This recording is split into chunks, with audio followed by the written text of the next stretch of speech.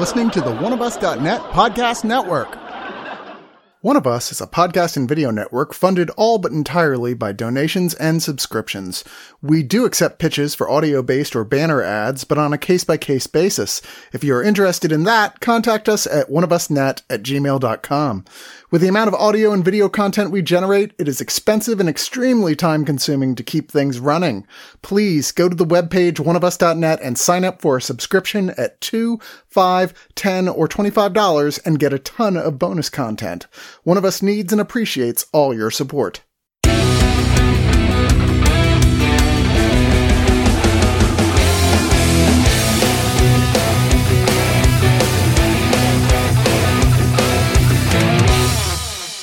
Shit, piss, fuck, cunt, cocksucker, motherfucker, and tits. Those are the 7 words you cannot say on television. But this is a podcast, and we can say whatever the fuck we want. Especially since we're talking about George Carlin. Jesus, how do you even describe this man? If there were a Mount Rushmore of comedy, George Carlin is undoubtedly one of the faces carved onto that mountain. Probably right next to Richard Pryor, and I think after that, you can probably debate everybody else. But those two guys, definitely.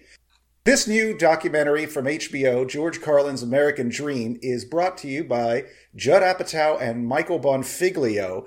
It is a 2-parter. This is a 4-hour deep dive into the life and career of one of the greatest comedians to ever set foot on a stage. One of the most important, but also just a genuinely interesting human being. And to join me to talk about this fantastic new documentary, I'm joined by Melina. How the fuck are y'all doing? Elliot. Hey, hey. And Jenna, the 8th filthy word. Yes. I'm the asshole.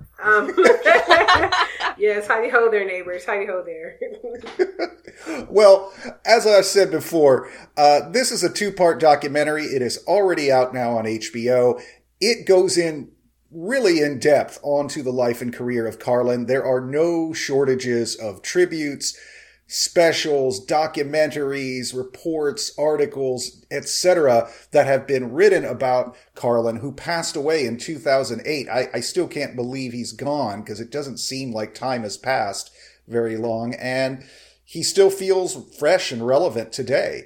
I think right now more than ever, there's plenty of material about Carlin out there if you want to find it. But this has to be an unprecedented level of access thanks to the contributions of his immediate family members. Yeah, I think that you would be hard-pressed to find something that actually dives any deeper than The American Dream ultimately does. And when I found out that this was, in fact, a 2-parter running about collectively 4 hours, I was a little worried because it was Judd Apatow, like specifically because it was Judd Apatow. He has a habit for me, especially when it comes to his feature films, of at one point kind of overstaying his welcome, where you feel like this is becoming indulgent, this is becoming bloated.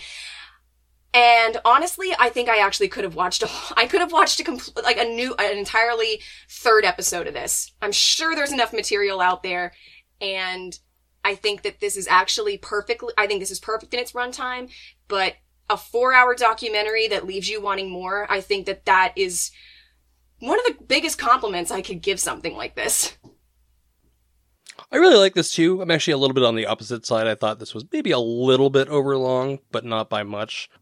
Everyone is on board for this. His ex-wife, the one who's not dead, his daughter, every relevant comedian today is pretty much here. Bette Midler, Stephen Colbert, Jon Stewart, Patton Oswalt, Bill Burr. The list goes on. Margaret, you were talking about the comedy Mount Rushmore being at least Carlin and Pryor, and anybody who comes after them is going to be influenced by those people. Any other comedians you would put on that mountain are influenced by Carlin and Pryor. And this documentary really does do a great job of showing that. And while at times it was the George Carlin clip show and maybe not so focused as I wanted it to be, it really did come together, I think in the second episode, actually, where they're really... where Carlin's comedy really did evolve and he really did start speaking his mind. Yeah, I think that's one of the big themes of the documentary itself is that here is a guy who starts off in the late 50s, early 60s. He kind of looks like a square. He's got the suit and tie, the requisite outfit for every entertainer on the planet. He has to work within certain limitations. And, he's subversive enough. And yet at some point he starts identifying with the counterculture, drops acid, and starts going, Jesus Christ, I don't like this guy that I play on TV. I got to be myself. And that would be interesting in and of itself. But as the documentary proves, there are multiple times in his life that he stopped, reevaluated his career and his choices, and just evolved as a comedian. Absolutely. I mean, I obsessed over this guy since I was like, I don't know, 15 years old, 14, 13, 12, 11. And I knew of George Carlin actually when he was, doing kind of like when he was doing the cleaner comedy, the comedy that my parents grew up on. And that's how I knew him. So when I started seeing his work in the late 80s, early 90s, I was like, who is this person? So I was just as surprised as everyone else to see that transformation happen. And this documentary for me, just a fellow just creative, it was really truly inspiring because it just showed that he went through all these iterations and really kept up throughout each decade, throughout each era. And that is not easy to do as an artist. And the fact that he was such a great writer as well is a testament to him being more than just a comedian. He was a philosopher, social commentator, activist. A lot of people don't like assign those titles to him, but I appreciate that this documentary explored that, as well as a father, because people forget that he was also a father. Mm-hmm. And to kind of see his personal life, but it not get too personal. I feel like this documentary was a good balance of just going deep enough to where we have a better holistic view of who George Carlin was, but we also can give him the privacy he deserved. But it was also, I actually wanted to hear more from his daughter. And just being raised the way she was raised, the fact they were always on the road and how poor they were when they first started out. Hearing their family dynamics was really disheartening, but it also added a human element and just kind of really humanized him because, me growing up as a fellow comedian and doing stand-up and improv theater and all of that, I look at him as someone who dedicated his life to his craft. He definitely lived a career that I wish I could live. Like, I wish I could just stay on the road all the time and perform. Definitely jealous of that. But to see the other side and the toll that it took on his family and how he went to great lengths to try to redeem that, it really just humanized him in a way that you just don't often see in this day and age, honestly, with a lot of folks. Especially because now the way we humanize is by taking a stance in a political spectrum. But here you just really saw him, as a man struggling to be a good husband, to be a good father, and the internal battles that he had. That I think that's where as an adult, that's where my love for George Carlin lies, because I literally deal with the same internal battles. I just don't use cocaine. Once or twice. You know what I mean? But I'm not a regular cocaine user like that. Look, we all like to party every once in a while. Bathroom, Even George Carlin says at one point, it's like, I really wasn't liking where I was. I hated the suit and tie persona. And then, you know what? I dropped acid and everything made sense. So I don't think that you would get any judgment from him. But to your point, one of my favorite things about this was that sense of evolution, not just with his family life. I love that they went into that as much as they did, his relationship with his first and second wife, his daughter, who does get a lot of screen time here, but also the various rises and falls that his career had over the many decades that he was on stage. And he had a 40-year career, so there's a lot of room for that to happen. And you see, as you said, early in his career, he was getting successful, but he wasn't very happy with the kind of material he was doing.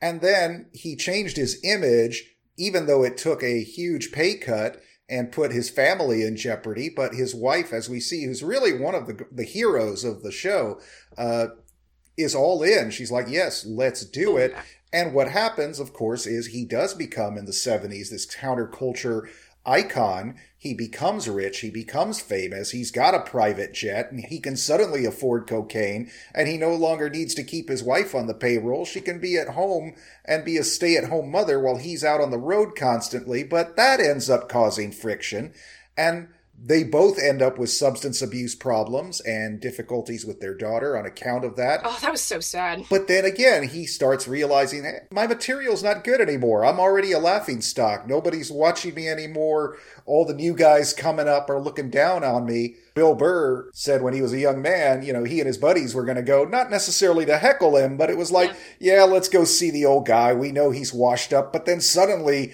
George Carlin comes back, and the guy they were making fun of before the show started, that guy's not there. This is a brand new Carlin who is reinvigorated and angrier and sharper than ever before. And he does that 3 or 4 times over the course of a 40-year career. He always speaks of it as a de-evolution, which I think doesn't get spoken about a lot in spaces, creative spaces, especially when you combine, everyone overuses this term, but capitalism is real. But when you're combining capitalism and art, oftentimes the grace and the courage it takes to really allow yourself to be who you are in your art form. I forgot, I think maybe it was Bill Burr or it was Patton Oswalt who was saying, that's the goal, is to be who you are off stage, who you are, when you get on stage. And so it was interesting. Everyone was like, who's this new guy? And I'm like, no, this is just what George Carlin always wanted to say, but, didn't feel like he could risk his family's welfare and say these things, because he already went through that with, the FCC and the historical event of getting words banned, which I find hilarious now that most of these comedians act like babies. Yeah. When they talk about cancel culture and today, but you have multiple outlets where you can state your opinion and say any bad word you want. The words that are allowed on TV were not allowed when George Carlin was doing comedy. So I just find it ironic that, I feel like a lot of these comedians are kind of whiny, because it was like, you really don't know what actual censorship looks like. Yeah. You just say things and then don't want to be held accountable for the reckless shit that you be saying. And people don't want to hear it. So I grew up on stand-up comedy. Unfortunately, a lot of that was Comedy Central stand-up comedy, which in the mid-2000s was a lot of racial humor, and there was no conversation about that being kind of problematic. And it took until the end of high school when I discovered somebody like George Carlin and like Bill Hicks, who I think is a really almost an heir to George Carlin, that I realized that comedy could actually be something more and actually make you think, which I think this documentary kind of pulls back from the idea that comedians can be saints or leaders. Not that you can't listen to them and have big takeaways, but I think Carlin himself was really as much of a sort of thinking comedian as he was. He didn't want to be a leader. I mean, he says over and over again how much he dislikes organized groups of people, even in small groups, which I would actually kind of disagree with him on, but that was definitely a big part of his philosophy.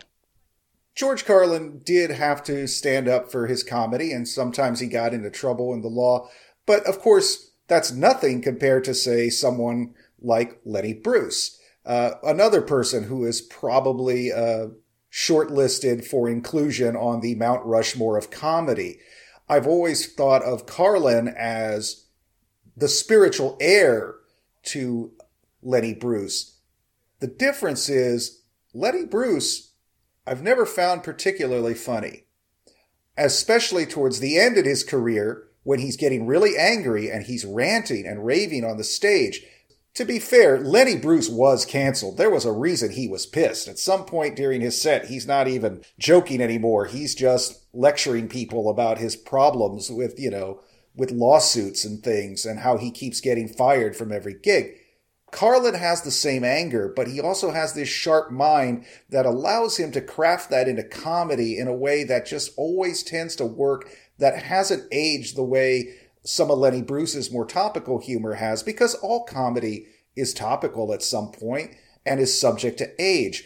But for some reason, Carlin feels timeless, and I think it's a testament to his abilities that I have seen people on different sides of the political spectrum share his act. They share clips of it. And to me, this is an interesting idea.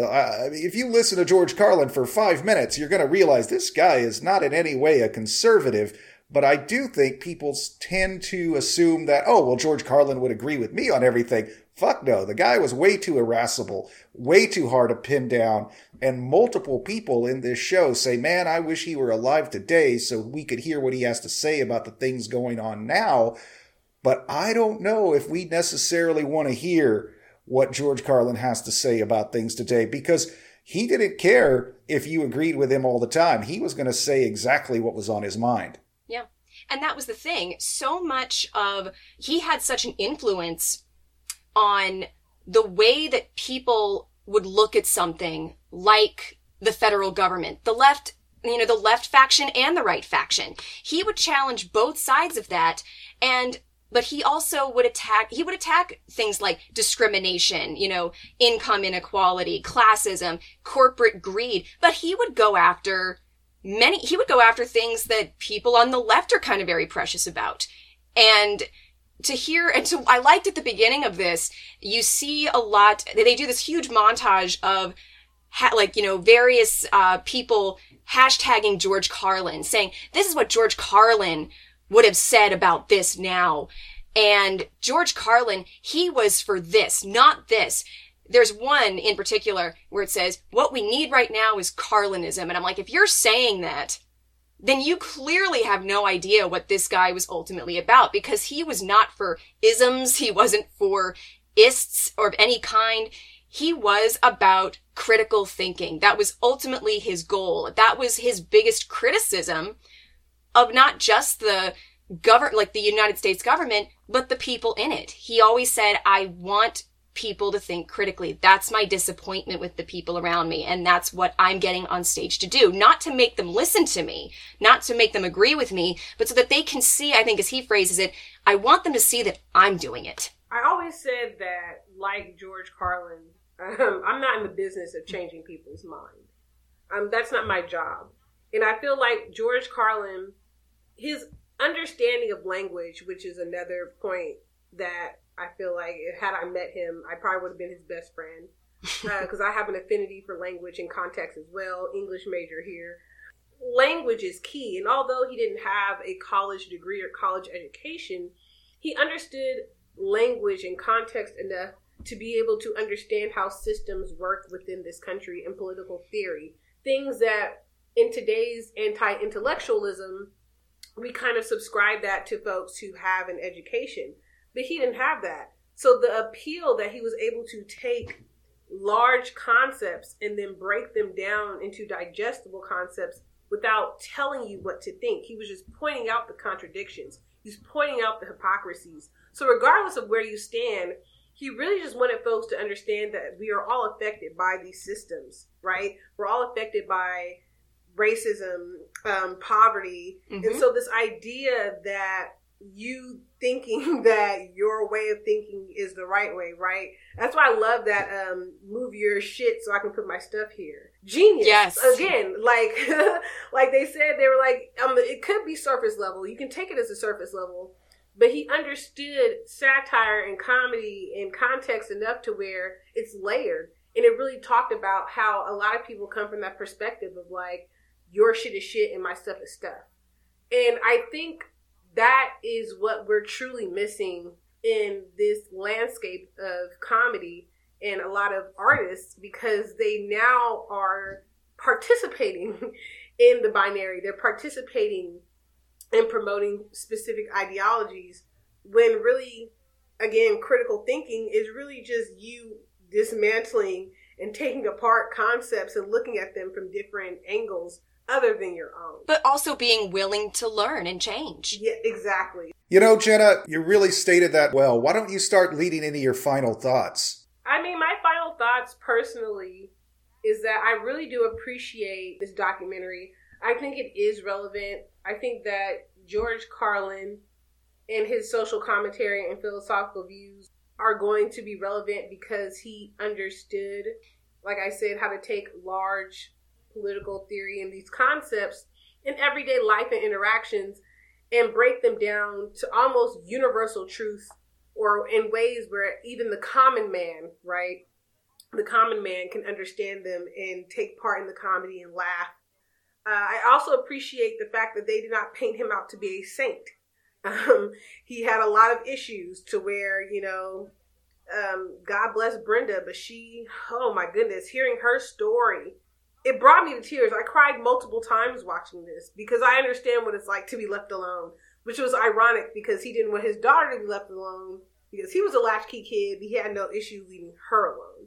And as somebody who's been in those type of relationships where your partner is not present, it really hit home for me. But the fact that her story, her redemption arc, and how she showed up for her family was beyond inspiring. Yes. And their love story was beyond inspiring. And it's a testament to marriage, honestly. Like, you would think you would not take that away from this documentary, but it really taught me what marriage really looks like and how you really have to put your best foot forward with the people that you spend the rest of your life with and how you can grow and change and become better people. So I really think that this is a great documentary for folks who want to know more about George Carlin. If you're an avid fan like myself or another comedian or creative who's been inspired by George Carlin, you'll really enjoy this. Again, I agree with Melina. I could watch another hour and 31 minutes, and I'm pretty sure they have enough footage. But I'm really glad they made this, and I think it is timely because George Carlin would have a lot to say about today's current climate, which I wish he could, because like I said, these comedians these days, they really don't know what real censorship really looks like. So my rating would be 9 out of 10 times. I wish I could have did blow with him, man. Like, I ain't gonna cap, man. I really wish I could just sit up here and, because we're both weird, and I really wish I could have just did blow and run my things. You ever wonder why you call it blow? I mean, you don't actually blow it out. You inhale it. That's a terrible George Carlin impersonation. Elliot, what are your final thoughts? Yeah, I really like this too. This is pretty much the ultimate documentary on George Carlin. I don't think there's any need to really even make anything more about this man. This is, watch his stand-up, watch this movie, and that's George Carlin. There are, they've really dug through the archives. I mean, there's so many clips of him. But the way it's stacked, the way it's paced, you really do see the evolution, or maybe more accurately, the devolution of this guy to who he really is. And it's just great. I agree. The family story is it's definitely the most surprising to me. I didn't know anything about that. It's done exceptionally well with interviews with his wife, his first wife, and his daughter. We were talking about him sort of reinventing himself in the 60s as kind of a hippie guy, or at least, sort of aligned with that strain of thought, and then kind of collapsing in the 70s, which is sort of the stereotypical sort of thing to say about the 60s. Moving into the 70s is that sort of like death of flower power in a pile of cocaine. But, a lot of people really did burn out. Lenny Bruce burned out in the 60s. There was a lot of people that burned out in the 70s. A lot of the comedians that are talked about in this documentary that he influenced also died. Sam Kinison, Bill Hicks. But I really, really enjoyed this. And if you're a George Carlin fan, you absolutely have to watch this. I'm going to give this 9 out of 10 places I wish I could put my stuff. Melina? Wow. I mean, I went into this a massive George Carlin fan. I could not, like the second I heard they were even making it, I was so excited, and I have been following it with rapt interest ever since.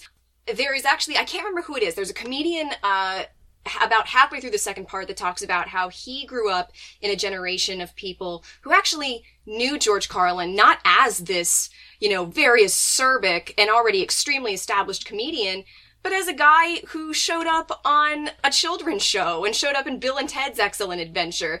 This guy, showed up in Dogma and all of these movies from the 90s. And that was my experience with him. That was how I got to know him. He was someone who I was aware of as, oh yeah, he's that guy who pops up every once in a while. And then I realized, as a lot of people do, when I got into college and really started getting into stand-up, who he was and who he'd been for so long. And what a discovery. Because once you discover George Carlin, there really is no going back. And I think that this documentary so beautifully and so thoroughly explores why that is. Why this guy is so, even today, why he's so relevant, why his words are so timeless, and why he is the giant of comedy that he is. Every single talking head that comes into this is more or less a legend in and of themselves, and all of them really chalk that up to him.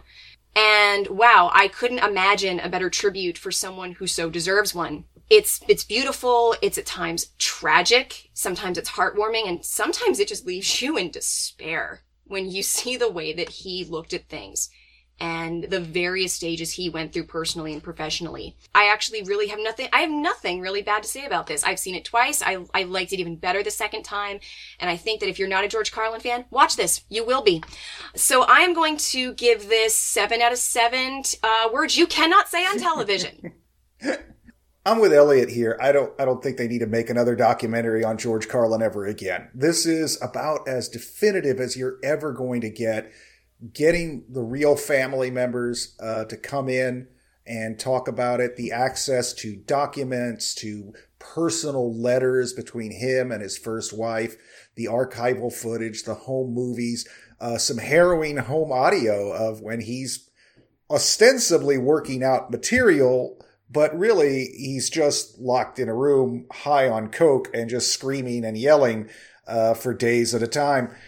Yeah, he definitely had his ups and downs, and that marriage, that relationship with his daughter are kind of the emotional backbone of this. You realize just how private a man Carlin really was, because for most of us who only knew him as the guy on the stage, we never really knew all this other stuff about him. At least I didn't. I don't think it's common knowledge, because George Carlin is one of those celebrities who's so interesting, you don't need to give a shit about their private life. The work speaks for itself. And yet, how interesting to find out, and how not surprising that he was a complicated guy with many layers and many flaws, but still, at the end of the day, everybody seems to just love the guy because he did the work, both on himself and on his material. Who knows what he would say if he were alive today? Like I always say, you should never meet your heroes because you don't know what to expect. 10 years ago, would anybody think they'd be pissed off at Joss Whedon or J.K. Rowling? Did anybody ever see Bill Cosby being canceled or Louis C.K.? I watched this in fear, kind of thinking, please don't ruin George Carlin for me. Please don't tell me he was a terrible human being behind the scenes and in his private life. And he kind of was, but not in the toxic, horrible way you would expect. It was the typical, hey, I got rich and famous and I have a drug problem and my wife is an alcoholic and we're tearing our family apart, and yet they manage to make it work. They get their shit together. It takes years, but they finally sit down, do the work, and say, we can't live like this anymore. And the surprising thing is, he got better at his job. Halfway through, he became even more relevant at a time when most people would have already written him off as an oldies act. Kudos to anybody who can pull that off. 40 years later, everybody's still talking about how this guy was revolutionary. I think this is as good a documentary as you'll ever get about the life and times of George Carlin. My only issue with it is towards the very end, there's a montage featuring clips of some of his routines, and, well, Judd Apatow's political leanings are a matter of public record and very well known, and as any filmmaker would, he includes a montage of current events, current politicians playing under these clips of Carlin's routines. And again, it's really tempting to just extrapolate from all those times you agreed with Carlin, thinking, well, of course he agrees with me on every issue. But no matter what you think, I'll bet you George Carlin would tell you, hey, don't get too fucking smug because I didn't like the guy you voted for either. I'm going to give this 9.5 out of 10 times I could say whatever the fuck I wanted, because guys like George Carlin and the people who came before him paved the way for the rest of us. It's a better world thanks to them, and it's a worse world without him. I'll miss that son of a bitch. I suppose we should end with a joke here.